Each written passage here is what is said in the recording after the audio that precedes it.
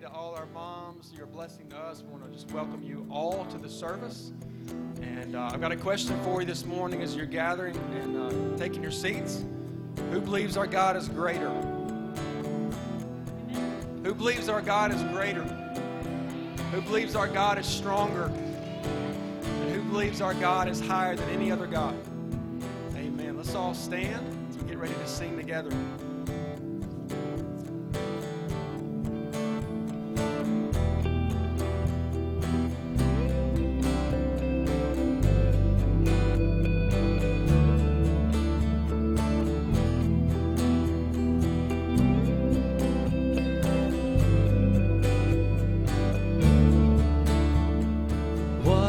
Turned into wine.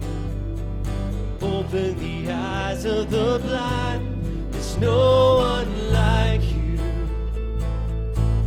There's none like you. Into the darkness you shine. Out of the ashes we rise. There's no one like you. There's none like you. And our God is greater, our God is stronger. God, you are higher than any other. And our God is healer, awesome in power. Our God, our God.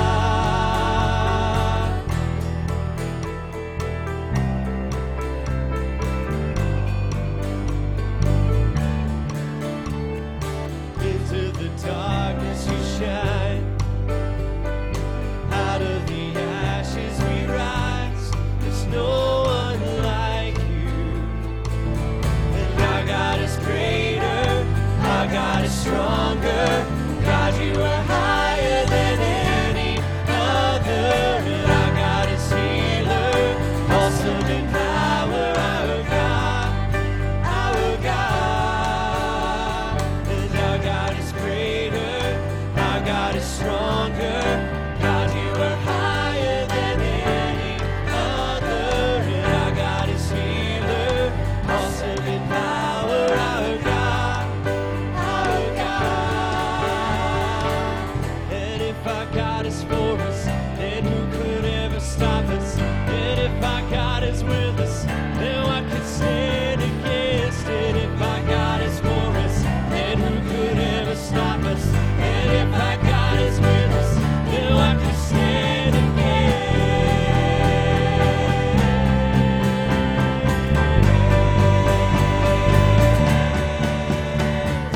Our God is greater, our God is stronger. God, you are higher than any other. And our God is healer, awesome in power. Our God, our God. And our God is greater, our God is stronger. God, you are higher than any other. And our God is healer, awesome in power. Our God, our God. We're reading from Psalm 148 this morning about the greatness of our God. It says, praise the Lord from the heavens, and praise him in the heights. Praise him all his angels, and praise him all his host. Praise him sun and moon, praise him all you shining stars. Praise him, you highest heavens, and your waters above the heavens. Let them praise the name of the Lord, for he commanded and they were created, and he established them forever and ever. He gave a decree, and it shall not pass away. Praise the Lord from the earth. You great sea creatures and all deeps, fire and hail, snow and mist, stormy wind fulfilling his word, mountains and all hills, fruit trees and all cedars, beasts and all livestock, creeping things and flying birds, kings of the earth and all peoples, princes and all rulers of the earth, young men and maidens together, old men and children. Let them praise the name of the Lord, for his name alone is exalted. His majesty is above earth and heaven. He has raised up a horn for his people. prays for all his saints, for the people of Israel who are near to him. Praise the Lord.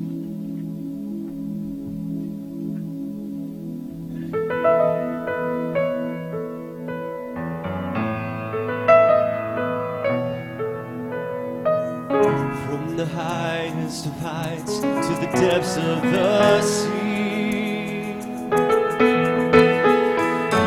creation's revealing your majesty. From the colors of fall to the fragrance of spring,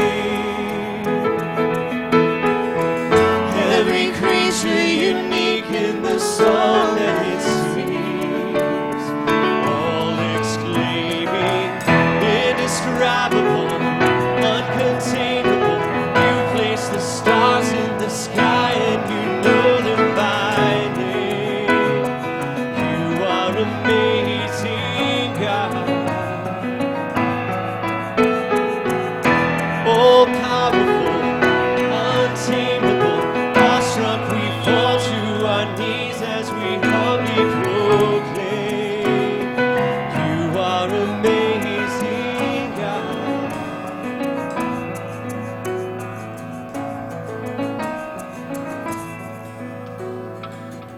Who has told every lightning bolt where it should go? Oh, seen heavenly storehouses laid in red snow. Who imagines the sun and gives source to its light? Yet conceals it to bring us the coolness of night. None can fathom, indescribable, uncontainable. You place the stars in the sky and you know them by name. You are amazing, God. All powerful, untamable, awestruck, we fall to our knees as we humbly proclaim. You are amazing, God. Indescribable, uncontainable. You place the stars in the sky and you know them by name. You are amazing, God. Incomparable, unchangeable. You see the depths of my heart and you love me the same. You are amazing, God. You see the depths of my heart and you love me the same. You are amazing, God. You see the depths of my heart and you love me the same. You are amazing, God.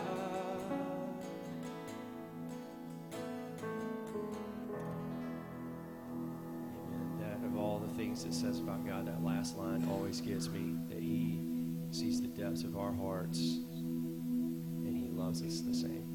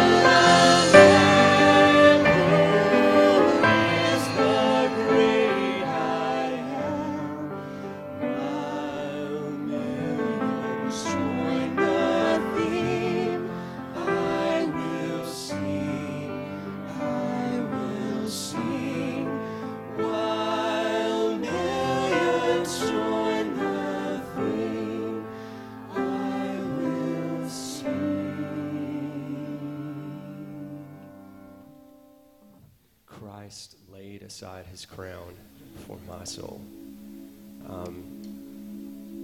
I think far too often, I know I do, and I think many of us do, we don't even realize the gravity of the reality of what God did for us in sending his son to die for us.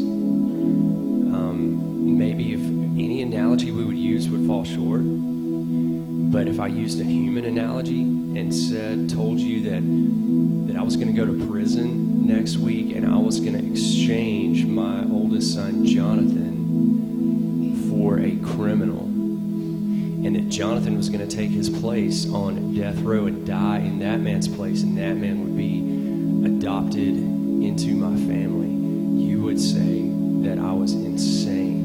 You would say that I was crazy. You would say that I was a fool. You would say that I was reckless. But even that analogy doesn't even live up to the depths of what God has done for us in sending the Son of God, the eternal Son of God, the King of Kings and the Lord of Lords, to come down to this earth and to die on a cross for us. You guys can be seated as we sing this song. If you want to sing along with us, that's great.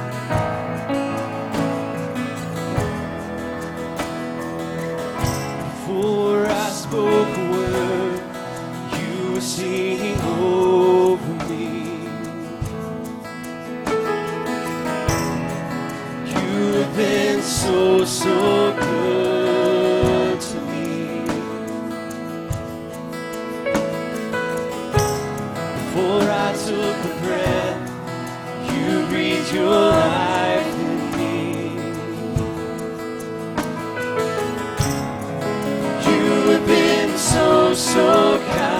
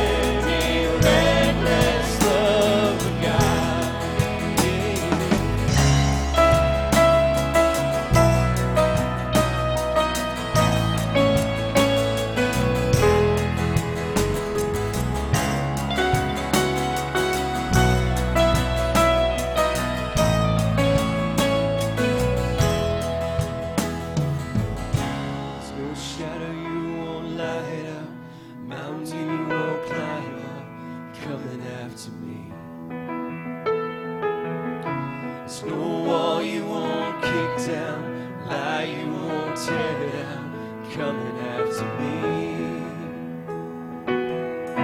There's no shadow you won't light up, mountain you won't climb up, coming after me.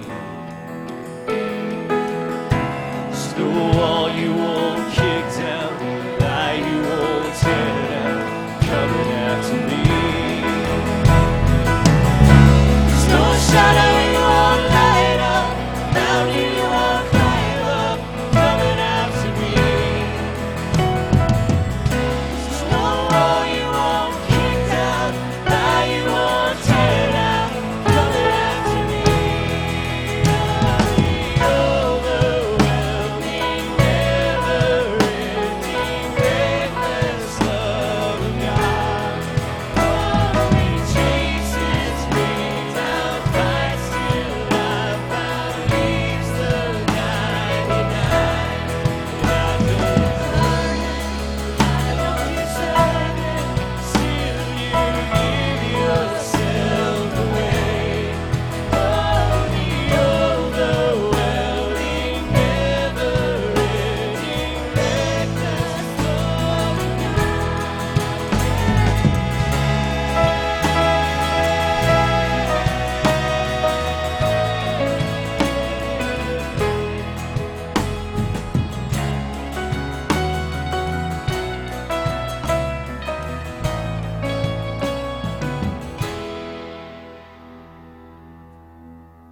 Father, we just thank you so much that that is true.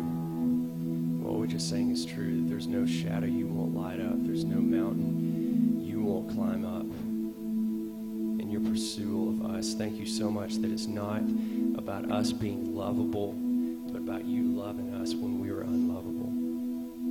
Lord, thank you that it's not about our pursuit of you. It is about your pursuit of us with your irresistible grace, your unfailing love. Father, we just want to just stop and recognize that this morning. Thank you for everything you've done. Thank you so much for Jesus. We love you and we praise in his strong name. Amen.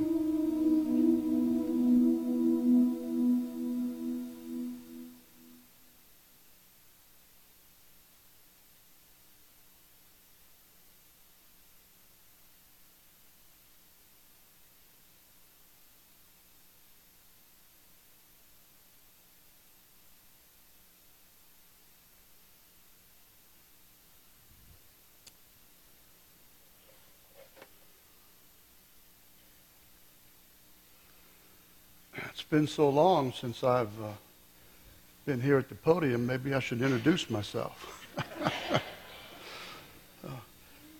It's been over 44 years now since I began a public ministry of preaching and teaching God's Word, and I still get that awesome feeling just as I'm ready to come to the podium. I get that feeling of respect for God's Word and awe that he could use me to be one of his mouthpieces to proclaim and to teach his Word. And I thank you for your being here today. Today is Mother's Day. Not going to ask you to raise your hands or anything like that, but we have a lot of people here today who are mothers. And then we have some ladies here who are not yet mothers. We've had a couple of newlyweds the last year or so, and so it won't be too long when we should be hearing announcements about the Rugrats that are on their way. But regardless of these circumstances, every one of us, all of our ladies and all of our men, we all share in common that we've all had a mother. And some can tell wonderful stories of your intimate relationship to a mother. Others maybe not so much. But nevertheless, we can identify with the fact that women are so important as a part of God's plan to populate the earth. And that's why we're here. And being Mother's Day, I was trying to think of an appropriate story that I could tell that would involve women. And I ran across one that's really one of my favorites. I found it in one of Chuck Swindoll's book, Strengthening Your Grip, I think. And he was talking about his speaking at the Moody Bible Institute for their Founders Week conference. Lots of people who had come. And following one of his talks, a lady sent him a note, a letter. And she said, "Dear Chuck, I want you to know I've been here all week and I've enjoyed every one of your talks. I know that they'll help me in my remaining years. I love your sense of humor. Humor has done a lot to help me in my spiritual life. How could I have raised 12 children starting at age 32 and not have had a sense of humor? I married at age 31. I didn't worry about getting married. I just left my future to God's will. But every night I hung a pair of men's pants on the bed and I knelt down and prayed, quote, 'Father in heaven, hear my prayer and grant it if you can. I've hung a pair of trousers here. Please fill them with a man.'" And just as you did, Chuck had a great laugh. He liked it so much he decided to tell his congregation. On that particular Sunday, only half a family came. The father and son came,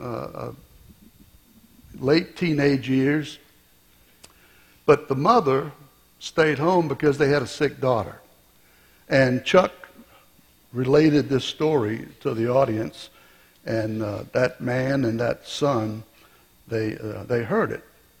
And he said that she got a note from the mother a couple of weeks later. She was brief and to the point. She was concerned about her older son. She said that for the last week or so, he had been sleeping in his bed with a bikini draped over the footboard.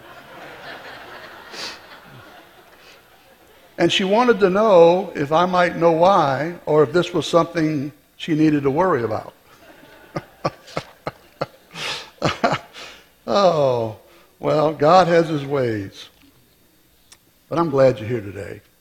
And I do want to talk about a woman, being Mother's Day. I wrestled and searched the scriptures, and I had 5 or 6 that boiled down to 4, that boiled down to 3, to 2, and then finally I had to make a decision, and so I decided to deal with the life of Esther, who was the queen of Persia and the protector of Israel. I've got it. All right, now I'm hot. Back in 1939, when Hitler and his dreams of world domination began aiming their guns toward England, a man named Winston Churchill was appointed by the King of England to mobilize England's military war machine against Hitler. That was May 10th, 1939. And that night, this is what Churchill wrote in his journal. He says, "During the last crowded days of the political crisis, my pulse had not quickened at any moment. I took it all as it came, but I cannot conceal from the reader of this truthful account that as I went to bed at 3 a.m., I was conscious of a profound sense of relief. At last, I had the authority to give directions over the whole scene. I felt as if I were walking with destiny, and that all my past life had been but a preparation for this hour and for this trial." And England made a good choice in Churchill because he led them in the defense of themselves against Hitler and a part of the Allies and ultimate victory over Hitler and Nazi Germany. His words reminded me of something I had read in Scripture, and it came in the book of Esther. It's in chapter 4, when her cousin Mordecai is saying, "For if you, Esther, remain silent at this time, relief and deliverance will arise for the Jews from another place." Let me add that at this time, another man in the kingdom named Haman, he had somehow allowed the king to sign a law into reality that could not be changed, that was going to allow him to exterminate and annihilate all the Jews that were living in Persia. And there was a considerable number at that time. And so Mordecai is saying that relief and deliverance will arise for the Jews from another place, and you and your father's house will perish. They're going to ransack, and that you may be a part of the annihilation, a part of the extermination. And who knows whether you have not attained royalty for such a time as this. He's saying, think about it. Maybe God has allowed you to become the queen of Persia for this very purpose, so that you'll have the means and the authority to defend Israel as a nation from the plot of Haman. 2 verses later, in verse 16, this is what Esther says in response. She says, "Go, assemble all the Jews who are found in Susa, and fast for me. Do not eat or drink for 3 days, night or day. I and my maidens also will fast night and day in the same way. And thus I will go into the king, which is not according to the law." You don't have permission just to walk in. You have to be acknowledged and be accepted. She says, "But I will go into the king, which is not according to the law. And if I perish, I perish." She says, "That's my resolve.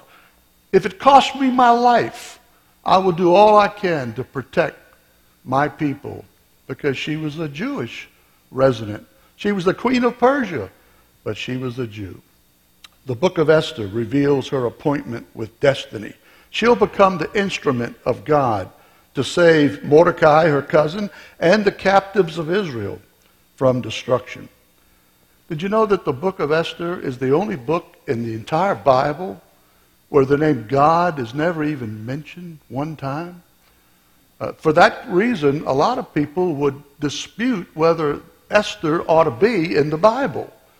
You know, what makes it Scripture? What makes it holy so that it is a part of the revelation of God? And the question is asked, why? And the presence and power of God is silhouetted throughout the book as the hand of God moves by his providential orchestration of events from behind the scenes to preserve his people. One of the reasons that it was accepted as the Word of God was because when you read the book, it's unequivocally a book that God is involved historically, providentially, doing what no one else could have done to arrange for the Israelites who were in captivity, living in Persia, to be protected and kept from destruction. A great historian,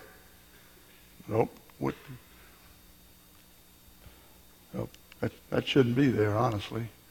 A great historian named Edward Gibbons, he said, quote, "History is little more than the registry of crimes, follies, and misfortunes of mankind. Nothing but the bad deeds of the human race." And with all due respect to Mr. Gibbons, he never read the book of Esther, because there's a lot more to history than just what he says.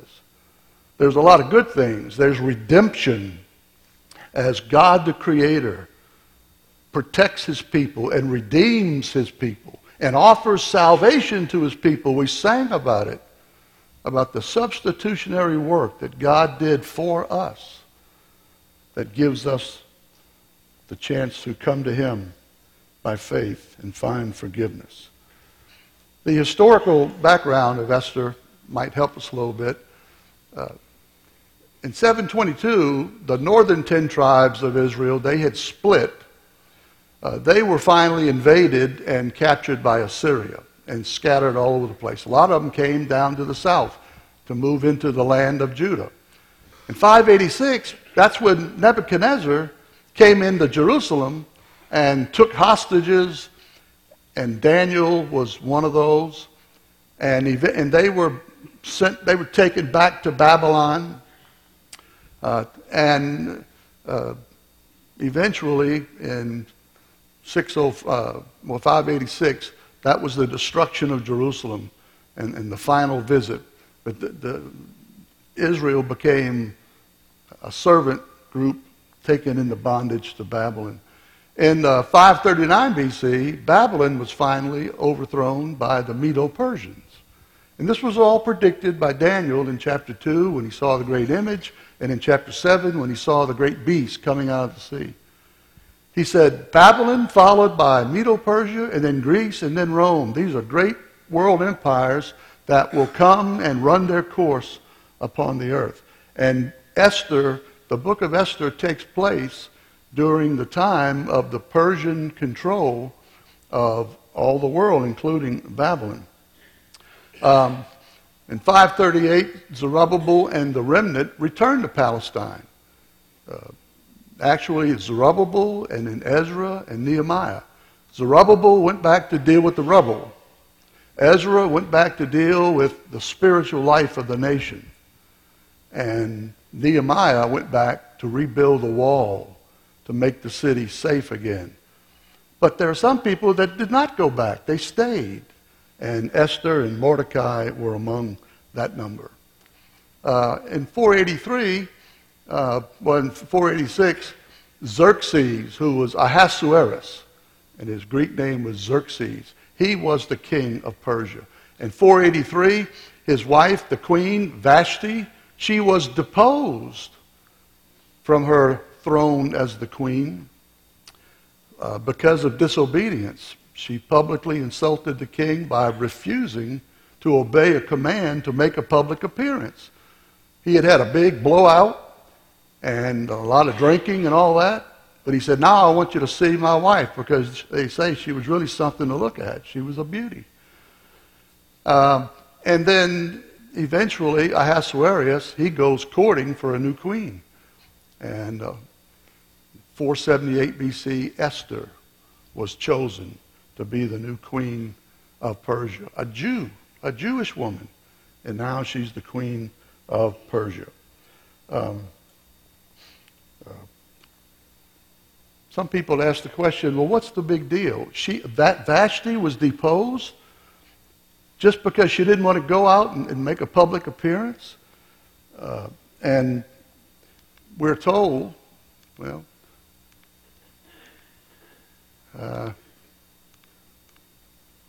we're not told here.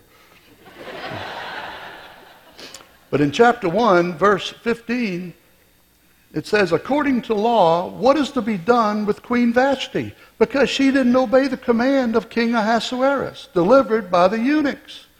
And in the presence of the king and princes, Memucan said, quote, Queen Vashti has wronged not only the king, but also all the princes and all the peoples who are in the provinces of King Ahasuerus.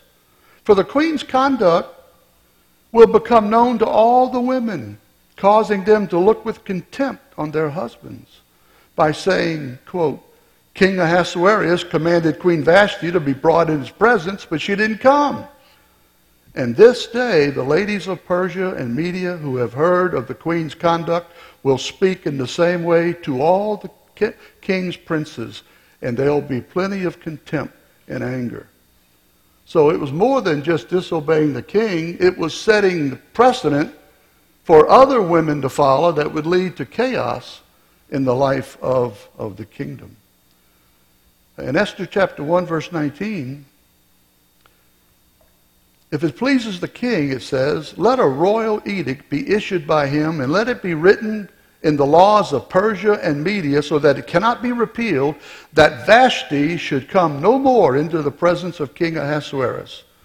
And let the king give her royal position to another who is more than she. And that's when Ahasuerus went courting for a new queen. He decided to have an impromptu Miss Persia contest. And they rounded up all the good-looking young women, the virgins, and brought them all. And through the process, that's when Esther was chosen. Note that Esther didn't make known that she was Jewish. Mordecai, her cousin, had instructed her that she should not make that known. But she won the Miss Persia contest. It was a process. I don't know where we're going now. I just won't worry about that. In Esther chapter 2, verse 12, it says, "Now when the turn of each young lady came to go into King Ahasuerus, after the end of her 12 months under the regulations for the women, there was a lot of preliminaries and qualifying things they had to do. But after all that, the days of their beautification were completed as follows: 6 months with oil of myrrh, and 6 months with spices and the cosmetics for women." And so, fellas, if your wife is only in the bathroom, say, 20, 30 minutes, don't complain. These ladies, 6 months dealing with their cosmetics. And by the way, the word cosmetic, the Greek word, comes from the word cosmos, and it views the arranged world. It views the world having been fashioned and arranged as in its present form, as opposed to the raw material it was when God first created. And so that's what cosmetics are for. It takes the raw material and arranges it into a purposeful, useful condition. And that's why I'm going to quit, because I know I'm digging a hole. But that's why you ladies are so beautiful. You put it all together. And we guys appreciate that. At least we ought to. But the king loved Esther more than all the women, verse 17 of chapter 2.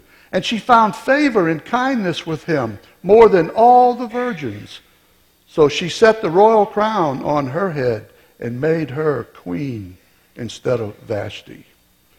Now, who are the players in this book? We've already talked about Esther. Her cousin was Mordecai. He was a Jew from the tribe of Benjamin.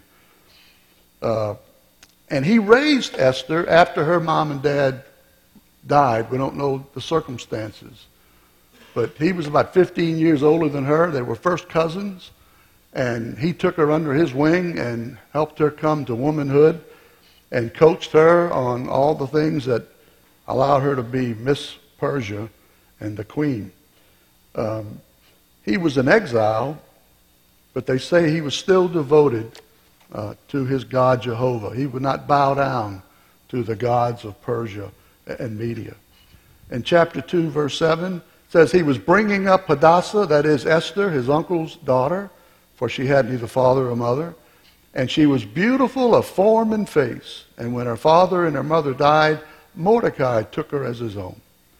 Another character in this book is a man named Haman, the son of Hammedatha, the Agagite. And that's Agagite, not Aggie. He wasn't from Texas A&M.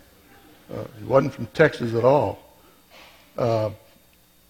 Chapter 3, verse 1, after these events, King Ahasuerus promoted Haman, the son of Hammedatha, the Agagite, and advanced him and established his authority over all the princes who were with him. He was really number 2 in the whole realm of Persia. He was a big player, a big dude. Who were the Agagites? Historians, they asked that question. And there's really 2 options. The first option is that the Agagites were descendants of the Malachites, who were descendants of the termites. We don't know. But they were one of Israel's most bitter enemies who attacked them. They attacked them when they left Egypt with Moses. They were ruthless, and their goal was to destroy Israel. God had to preserve them. John Wickham, Grace Seminary, he says, the fact that he is introduced here as an Agagite has caused many modern scholars to question the historicity of the account. For it would seem highly improbable that a descendant of an Amalekite king executed by Samuel in Palestine nearly 500 years earlier could turn up here as a Persian official. He's saying that it's just improbable that he is in the lineage of the Amalekites. So why is he called the Agagite? Well, the second option, the descendants of the Amalekites, who were one of Israel's enemies. I just showed you that one. Let me turn this back on. Are we on? Yeah. Here's the second one. An inscription was discovered in 1862 from the time of Sargon of Assyria. That was around 725 BC. And it mentioned Agag as a place in Media, which later was incorporated into the Persian Empire. And then Gleason Archer, who has written an outstanding introduction to the Old Testament, he says, quote, in light of this evidence, it is apparent that Haman was a native of this province rather than a descendant of the Amalekite king Agag, as late Jewish tradition has supposed. This was accepted. There was a time when I thought that was the only credible answer. But this recent revelation of this evidence from the time of Assyria, it shows that there was in the country or the area of Media a place that was called Agag. And so he was Haman the Agagite. And that's probably the most probable. So Haman was an anti-Semite Persian, and he was promoted to be in the second position in the highest level of authority. And he would use that authority to attempt to exterminate and annihilate all the Jews that were living in Persia. He was full of pride, and he had a great hatred for Mordecai and for the Jews. I heard about a pastor who was preaching on pride, and a woman was touched. She was convicted of her own pride, and she confessed to her pastor. She says, I'm guilty of the sin of pride. I've sat for hours in front of a mirror admiring the beauty that God has given me. And the pastor replied, my dear lady, that wasn't pride. That was imagination. I don't know who the woman is, so I can't say any more. But in Esther chapter 3, verse 2, all the king's servants who were at the king's gate bowed down and paid homage to Haman. For so the king had commanded concerning him. But Mordecai neither bowed down nor paid homage. That's going to cause trouble for Haman. Nobody is allowed to do that. I am number 2 in the kingdom. And he's a Jew on top of everything else. He will bow down, and he wouldn't do it. In verses 4 to 6, now it was when they had spoken daily to him, and he would not listen to them, that they told Haman to see whether Mordecai's reason would stand. For he had told them he was a Jew.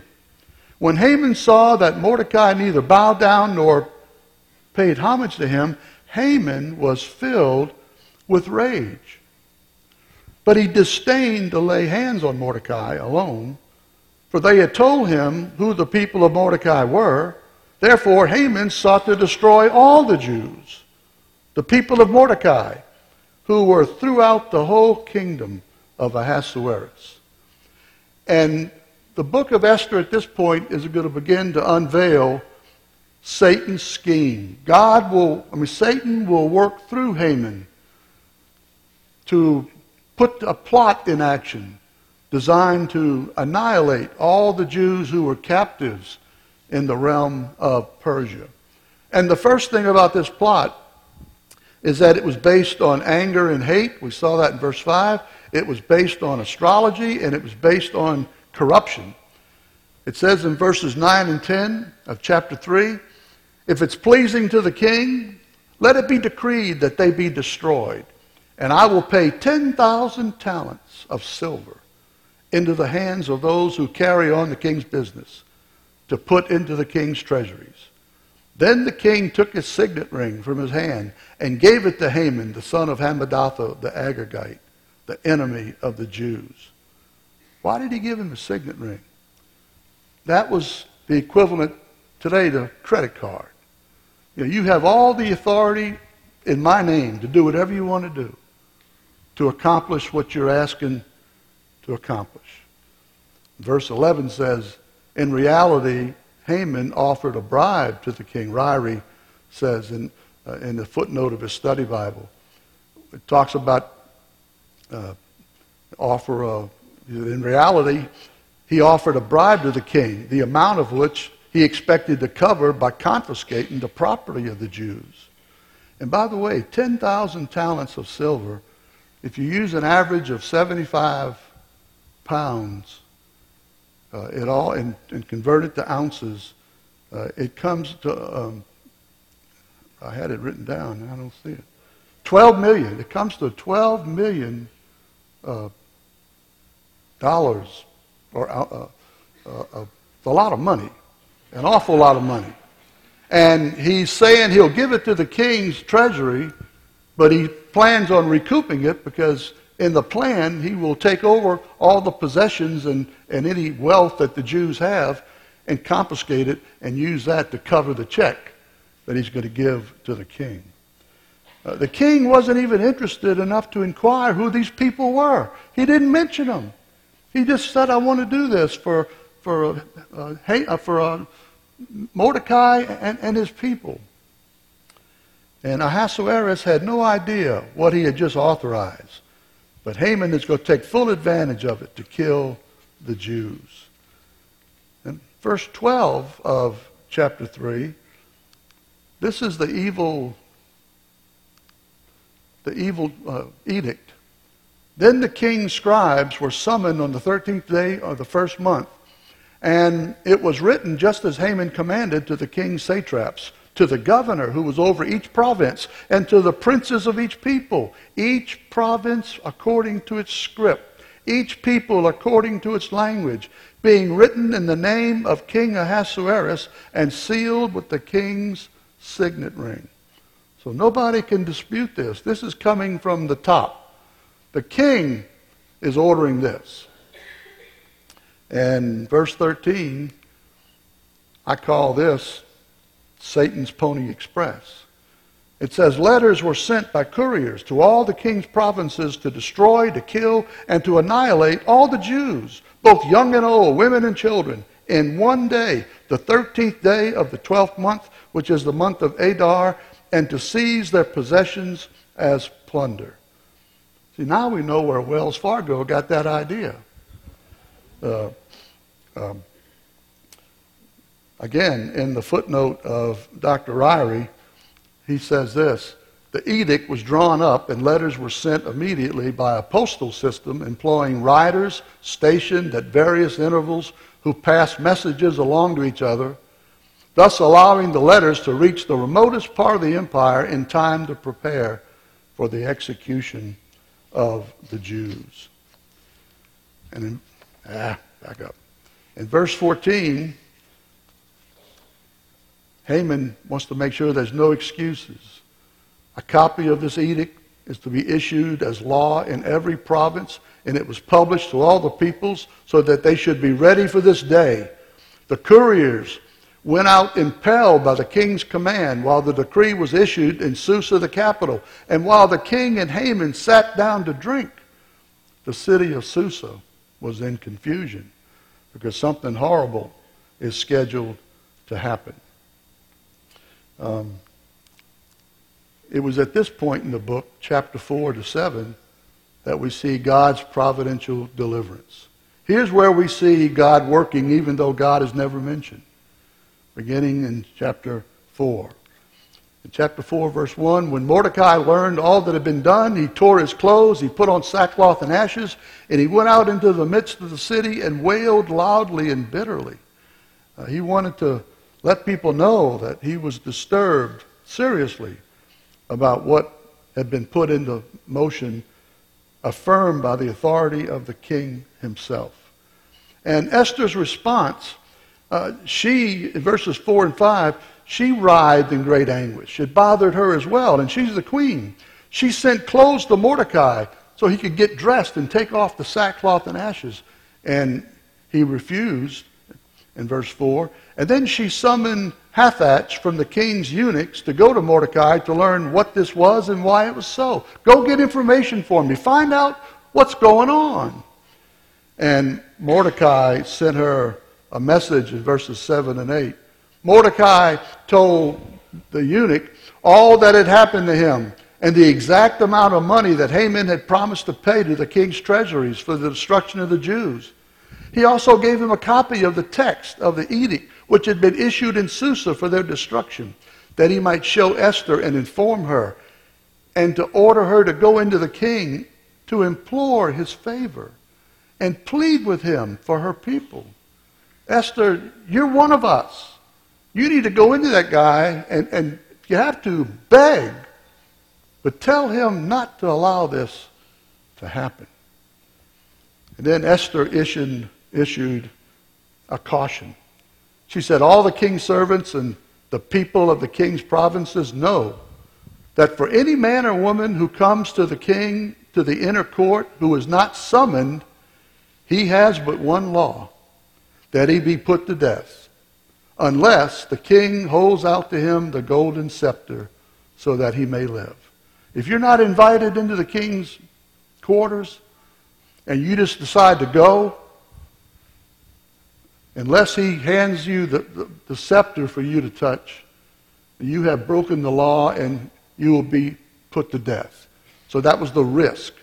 She says, and I have not been summoned to come to the king for these 30 days. He hasn't called me, so if I go to him, it's going to be risky.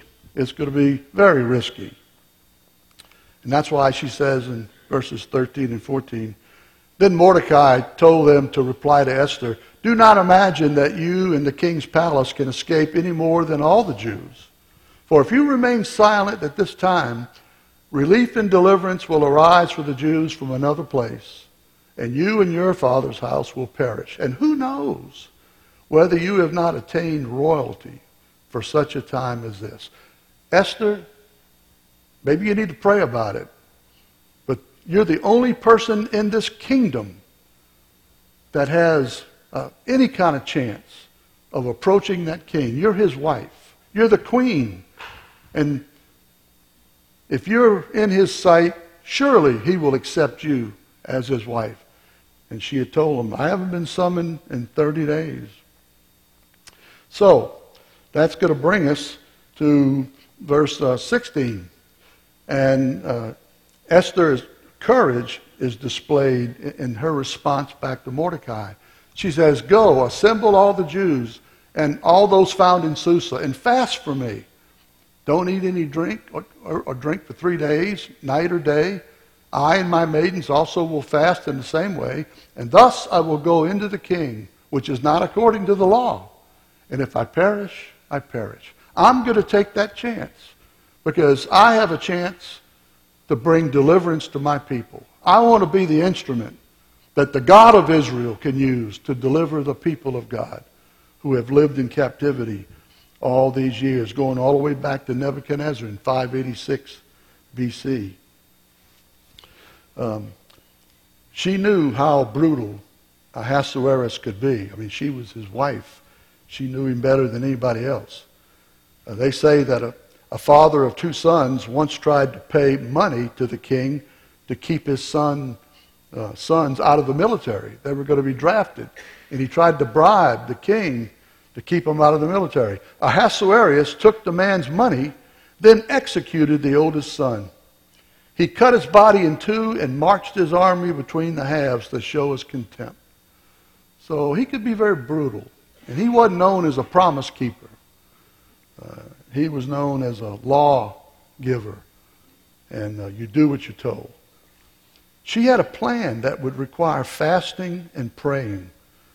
Dr. Wickham, he says prayer to God is not mentioned here, but it is obviously implied, for mere fasting without the prayer that normally accompanies it would have been useless under the circumstances.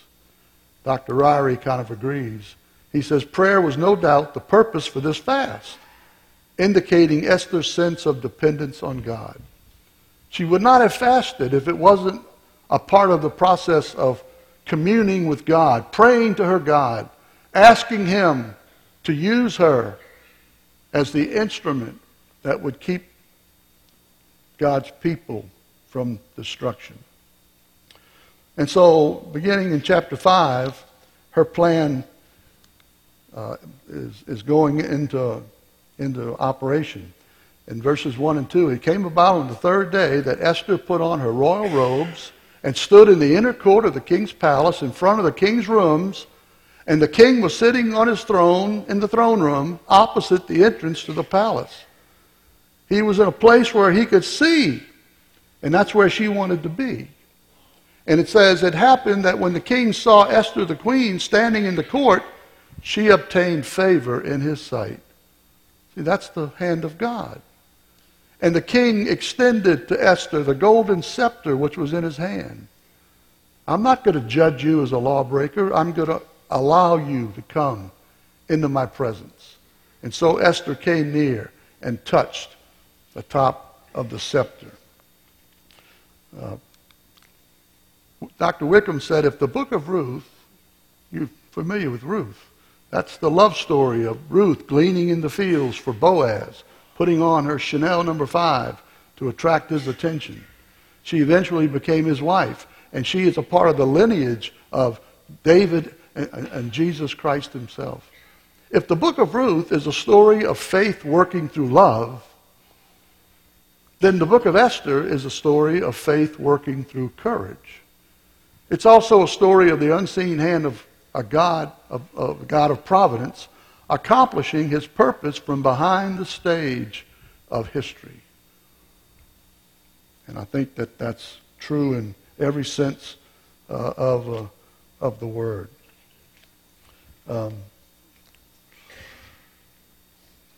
invitation from the king, she was allowed to go before the king, and it says in verse 4, she asked, if it pleases the king, may the king and Haman come this day to the banquet that I have prepared for him. I'm having a dinner tonight, and I'd like for you and Haman to be my special guests. What a pair to invite. The husband who loves her and the man who wants to destroy anybody who's considered a Jew. They came that night, and Esther, for whatever reason, just felt that it wasn't time yet. Maybe she feared for her life. Maybe she feared for Mordecai's life. Maybe she said, I just need to give God more time to do what he can do better than I can. But she told them that she wanted them to come the next night for a second dinner. If you come for the second chance. And they agreed to come. And it kind of gives Haman time to revel in his self-pride and his hatred of Mordecai. It says in verse 9 of chapter 5, then Haman went out that day glad and pleased of heart. But when Haman saw Mordecai in the king's gate, and that he did not stand up or tremble before him, Haman was filled with anger against Mordecai. Haman controlled himself, however, went to his house, and sent for his friends and his wife Zeresh. Then he recounted to them the glory of his riches and the number of his sons, and every instance where the king had magnified him. Let me tell you how much the king likes me. Let me tell you what he's done for me and the positions that I hold. And how he had promoted him above the princes and servants of the king. Haman also said, even King Esther, let no one but me come with the king to the banquet which she has prepared. And tomorrow also I am invited by her with the king. Yet all of this does not satisfy me every time I see Mordecai the Jew sitting at the king's gate. No matter how good and I've got it in my position, every time I see Mordecai, my stomach just begins to twist and grumble. And all I can think is negativity. This guy is ruining everything. And he needs to go, and all of his people need to go with him. And so Zeresh, his wife, and all his friends said to him, "Have a gallows 50 cubits high made." And 50 cubits, based on 18 inches, that's 75 feet. That's way up there. "Have a gallows 50 cubits high made, and in the morning ask the king to have Mordecai hanged on it. Then go joyfully with the king to the banquet." And the advice pleased Haman. So he had the gallows made. We come to chapter 6, and one of the reasons maybe why the banquet was delayed was that she wanted God to do something. Well, God did something. Because chapter 6 says, during that night, the king could not sleep. Couldn't sleep. The king's insomnia. Here's a guy who's probably got the latest model of the select number super king size bed. He's got a Bose stereo with 16 speakers in his bedroom. He's got every comfort you could imagine. And he can't sleep. He's got insomnia.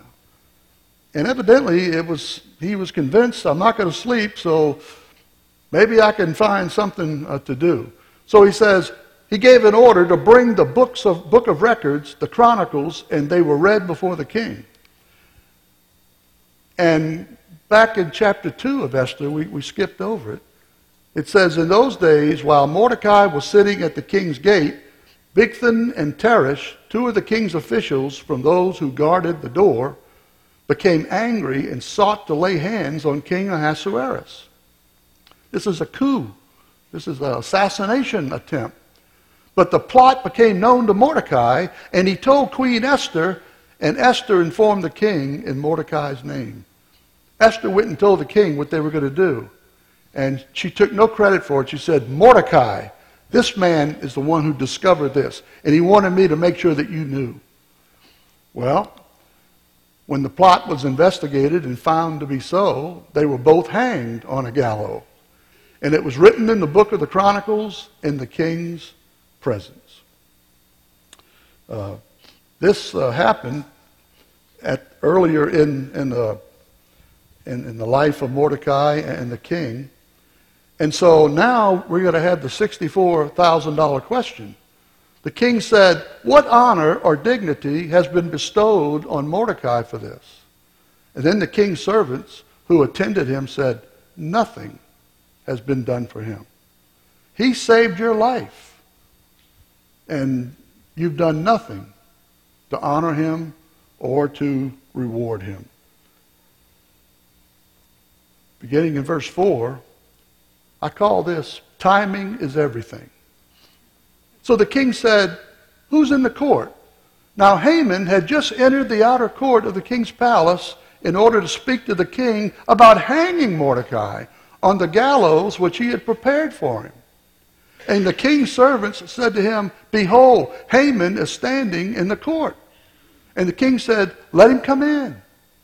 And so he allows him to come in.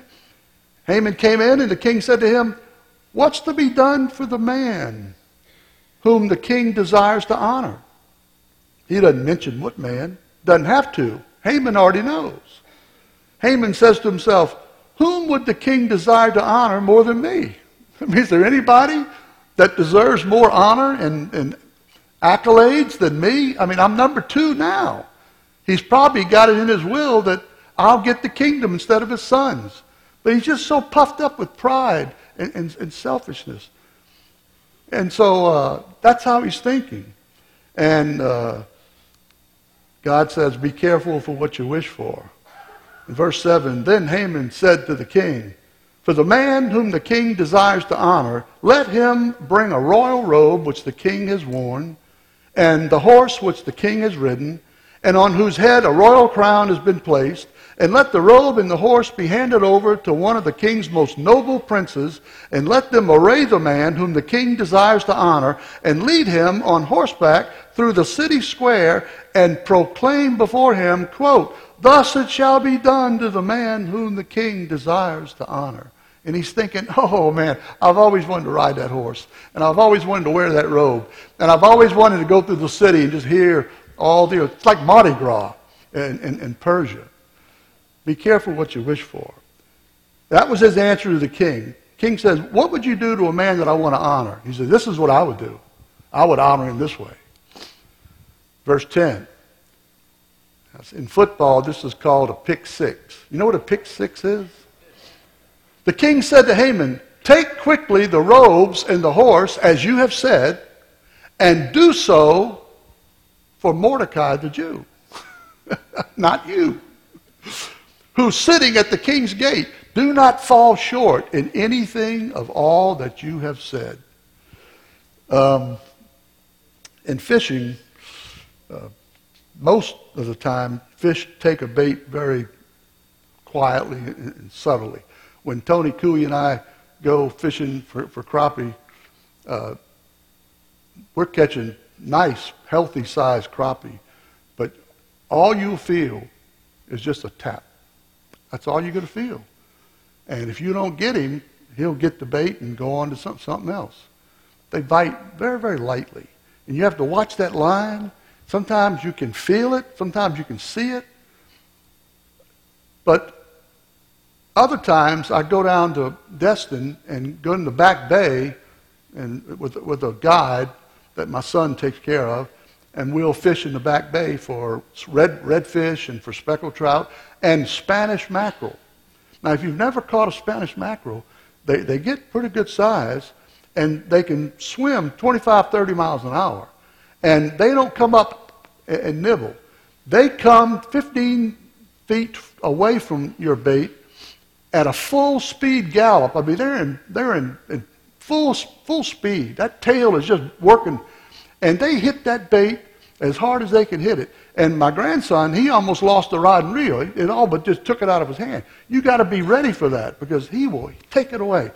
You're thinking, I'm going to get a tap and I'm going to catch a fish. Boom! And you may catch him, but it's just different. Haman, he sees the ball. He's already beat the cornerback. He's open. And there's the ball. He's going to catch it and score. And just all of a sudden, the safety comes over and leaps up and takes it away from him and goes the other way for a touchdown. Pick six, they call it. That's what's happened. He decided what should be done to the man the king wants to honor. And then the king says, well, take all the stuff you have and go do it to Mordecai. But the reason I came this morning was I wanted to get your permission to hang Mordecai on the gallows that I built yesterday. And instead of hanging him, he's honoring him. Haman's pride and arrogance keeps him from seeing what he desired for himself that would be given to his greatest enemy. So, in verses 11 and 12, what does crow taste like? So Haman took the robe and the horse and arrayed Mordecai and led him on horseback through the city square and proclaimed before him, thus it shall be done to the man whom the king desires to honor. Then Mordecai returned to the king's gate, but Haman hurried home mourning with his head covered. This was the worst day of his life. I've had to help the king honor a man that I would like to put on the gallows. And then in chapter 7, and we're getting close, in chapter 7, just when it gets worse, it can't get worse, it does. Now the king and Haman came to drink wine with Esther the queen, and the king said to Esther on the second day, also as they drank their wine at the banquet, what is your petition, Queen Esther? It shall be granted you. And what is your request? Even to half of the kingdom it shall be done. That's how generous I'll be with you. Tell me what you want. She said, well, if I have found favor in your sight, O king, and if it pleases the king, let my life be given as my petition, and my people as my request. For we have been sold, I and my people, to be destroyed, to be killed, to be annihilated. Now, if we had only been slaves, or sold as slaves, men and women, I would have remained silent, for the trouble would not be commensurate with the annoyance to the king. And the king responds, who is he? And where is he? Who would presume to do this? What goes around comes around. And Esther said, a foe and an enemy is the wicked Haman. Then Haman became terrified. I would love to have seen his face. What?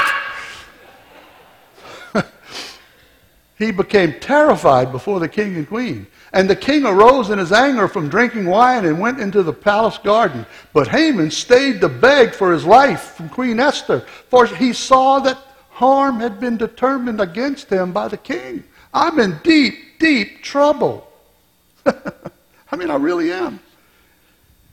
And as Clint Eastwood would say, hang 'em high. When the king returned from the palace garden into the place where they were drinking wine, Haman was falling on the couch where Esther was. He probably had a few too many by now, and he was distraught, and he's in a panic, and he's stumbling, and he falls over on the sofa where Esther is sitting. And then the king said, will he even assault the queen with me in the house? As the words went out of the king's mouth, they covered Haman's face. Then Harbona, one of the eunuchs, who was before the king said, behold, indeed, the gallows standing at Haman's house, 50 cubits high, which Haman made for Mordecai, who spoke good on behalf of the king. And the king said, hang him on it. Good. He built it, hang him on it. So they hanged Haman on the gallows which he had prepared for Mordecai, and the king's anger subsided. A couple of applications. There's more to the book.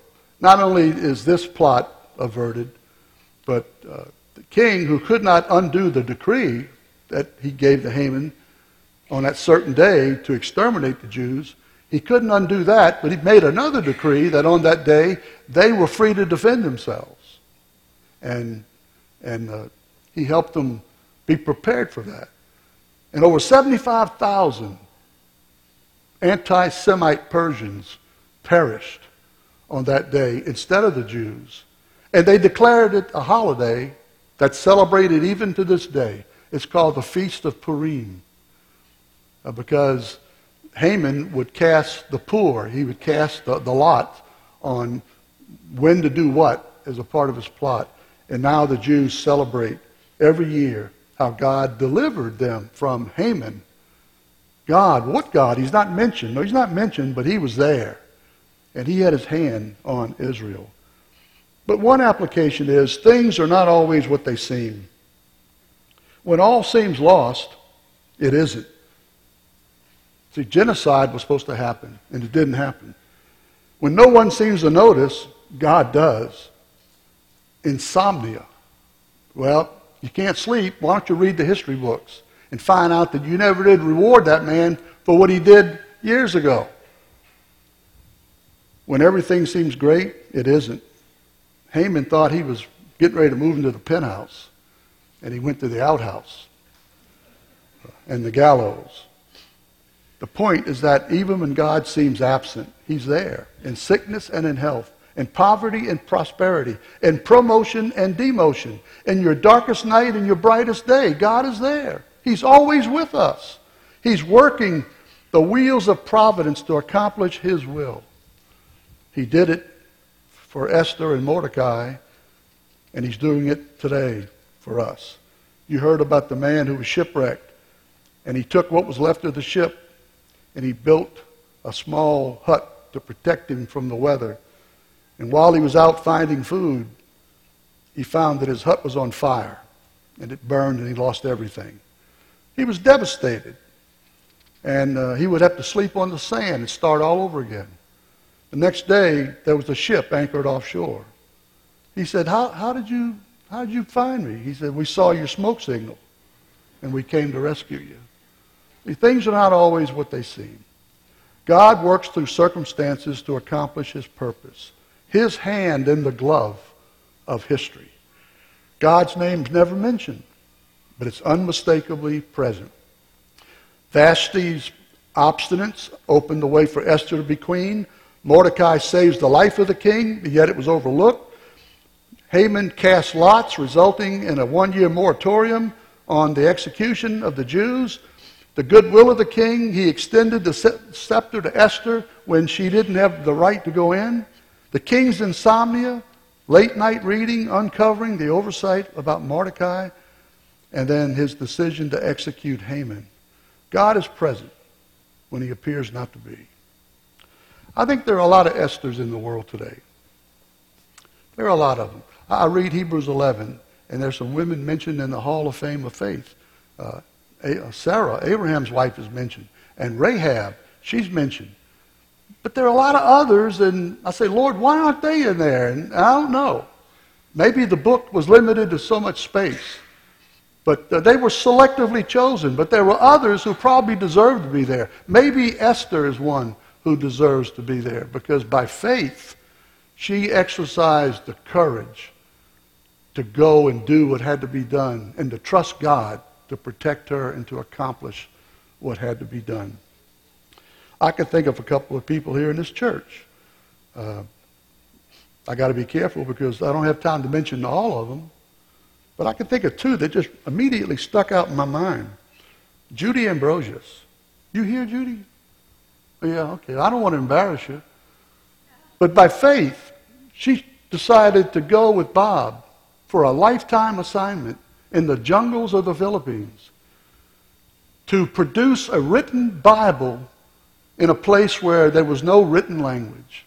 It took years and years and years, 20 years or more. And it was tough. But by faith, she accepted the fact that this is what God has called my husband to do, and I am called to go with him and to be his helpmeet. And I've never heard you complain about anything other than Bob is cheap. I'm kidding. I can think of another one. Linda Self. Same scenario. She committed herself to honoring her husband and the call that God brought to them to go to South America to learn Spanish as an acquired language and to do all the things that they have done over the years. And you don't hear her complain. You just hear her talk about how faithful God is and how we live our lives by faith, every day by faith. We ask God to help us to do what we feel he has called us to do. So what about you? May God bless each and every woman in our church today, young or old. May he use you in extraordinary ways to make a difference in your marriage, in your family, in your community. I challenge you to be a Esther. Ask God to allow you to do what otherwise couldn't be done, but you're willing to let him do it through you to show forth his glory. There's a closing verse. I've added Esther was queen of Persia and protector of Israel, but she's also a woman of faith. But when Jude ends his very brief letter, he says, "Now unto him that is able to keep you from falling and to present you faultless before the presence of his glory with exceeding joy, to the only wise God, our Savior, be glory and majesty, dominion and power, both now and forever. Amen." I was supposed to wait till after the band comes back up to show you that. So pretend like you didn't see it. Let's pray.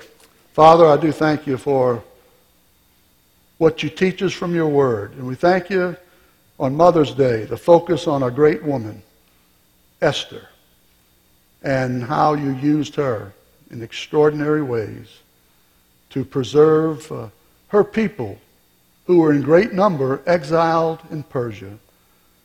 And Father, thank you for the lessons that we learn from Esther and for the challenge that comes to each of us to allow you to do in our life what she allowed you to do in her life. And may your name be praised and lifted up as we commit ourselves to serving you. In Jesus' name, amen.